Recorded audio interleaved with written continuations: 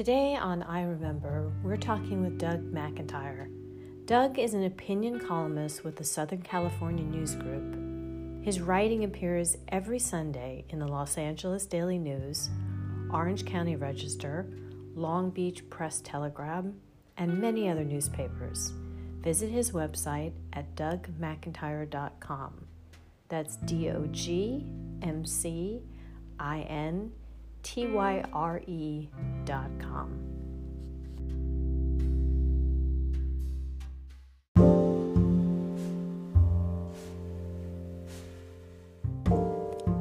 Welcome to I Remember, a podcast about the power of reminiscing to increase your self-esteem and sense of meaning in life. I'm Eileen Fine. Through conversations with guests from the worlds of art, nature, science, and culture, I take you on a journey of these kinds of mindful moments that are unique to each of us, but experienced by all of us, that have changed the course of our lives. All designed to give you a feel-good feeling and help you be mindful of your own moments of self-resilience and connection. That opportunity starts now. This is I Remember.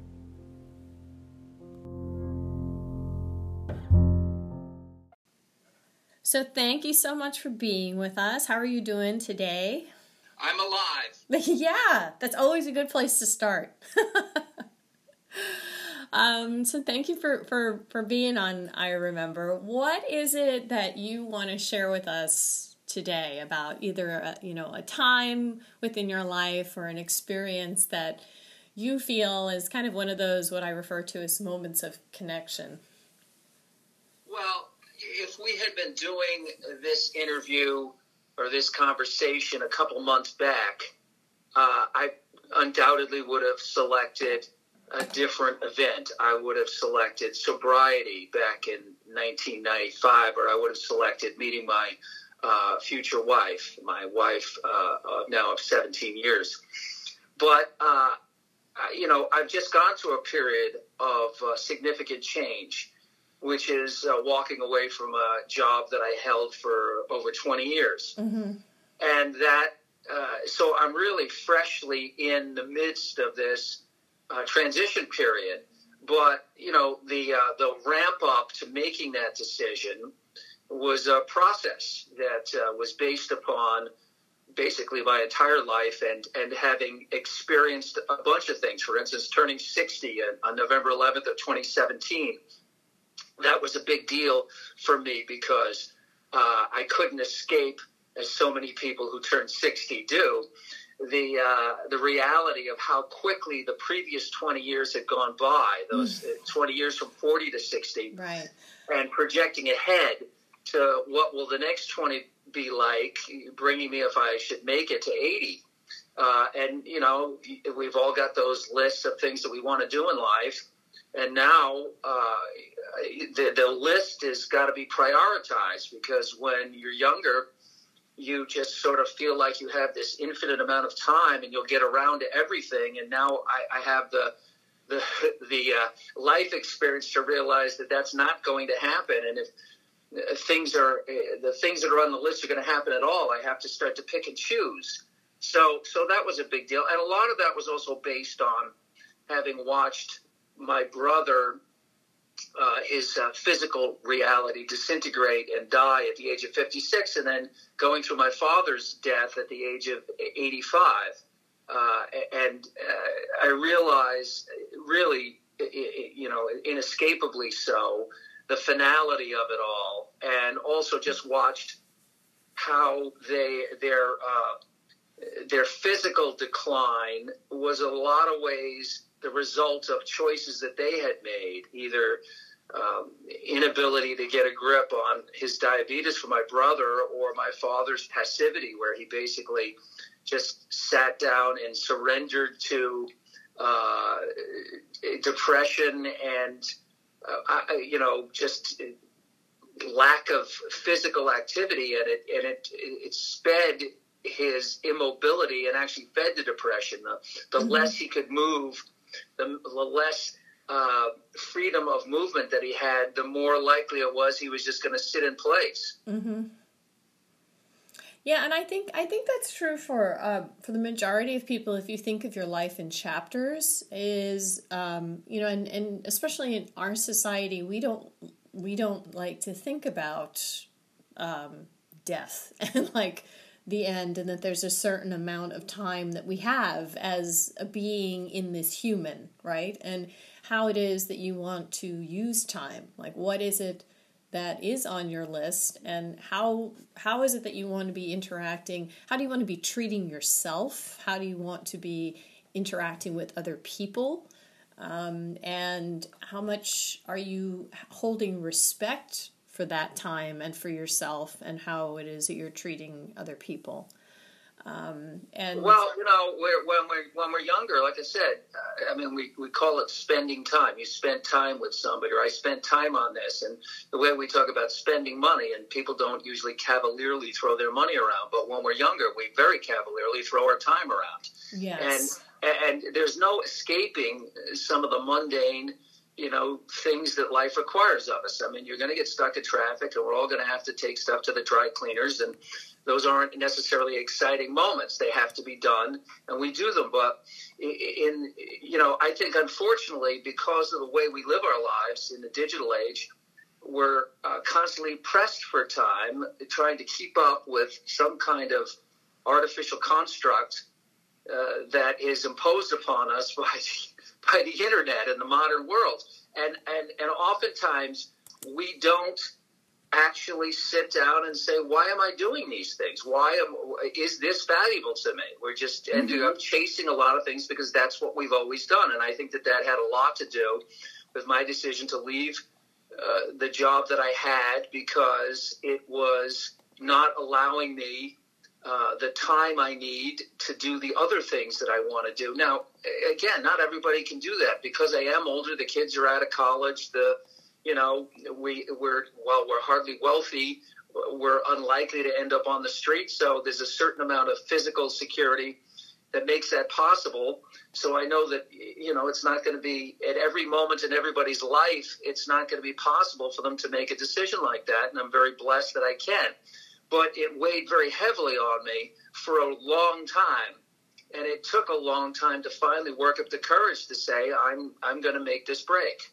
Yeah, and I would say that everything you're saying is true, but I would also say that I think even people that, do have the financial security to walk away from something won't, because they have gotten so wrapped up in the title of what that life, what that job is, that once they step away from it, they don't actually know who they are without that.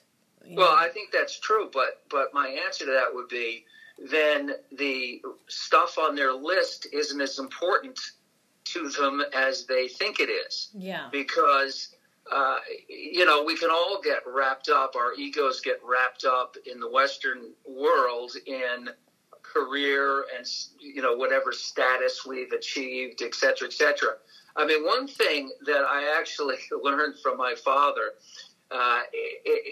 is my father was the least interested person I've ever met in legacy or fame or notoriety. Or for instance, when he died, my father had been mayor of the town I grew up in. It was a $1,200 a year position, but it was a position of real responsibility. But it was 40 years ago. And when my father died, and it was time to send material to the newspapers back in New York for his obituary, he left zero footprint on the internet.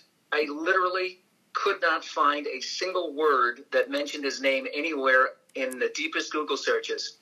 And in fact, I think if you Google my father's name now, Robert McIntyre, the only thing that comes up is the obituary in Newsday and the Great Neck Record and the column that I wrote about him after his death.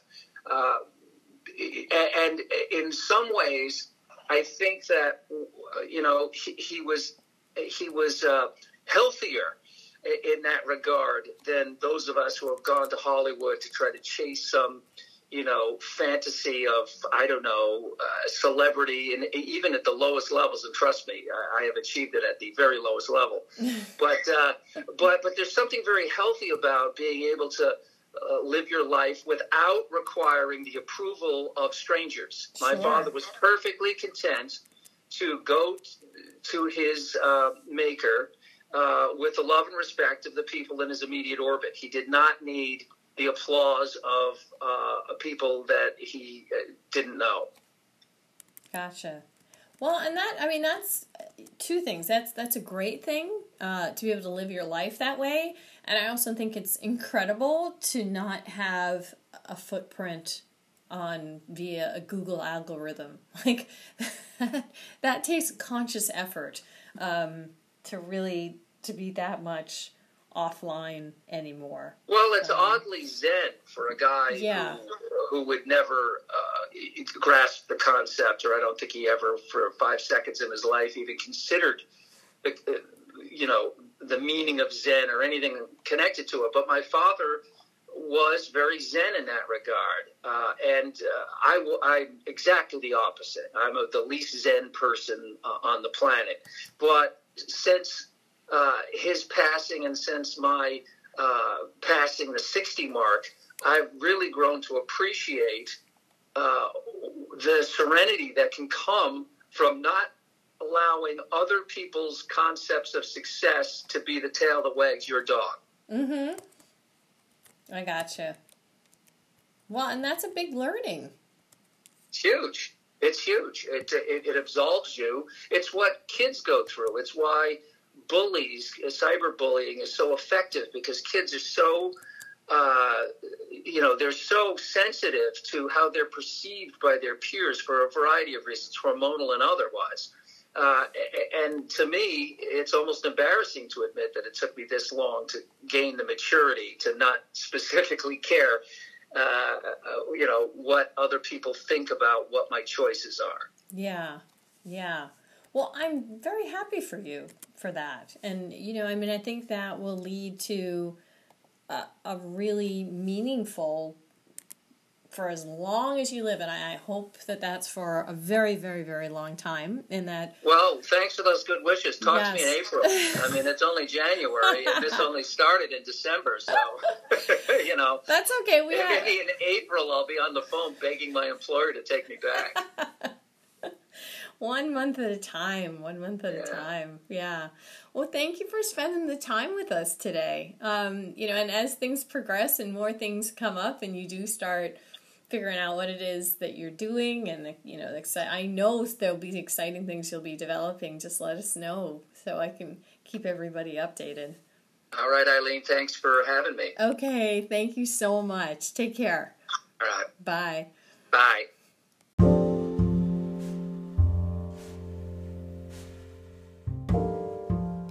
I'm Eileen Fine, and you have been listening to I Remember, a podcast about the power of reminiscing and mindful moments of connection.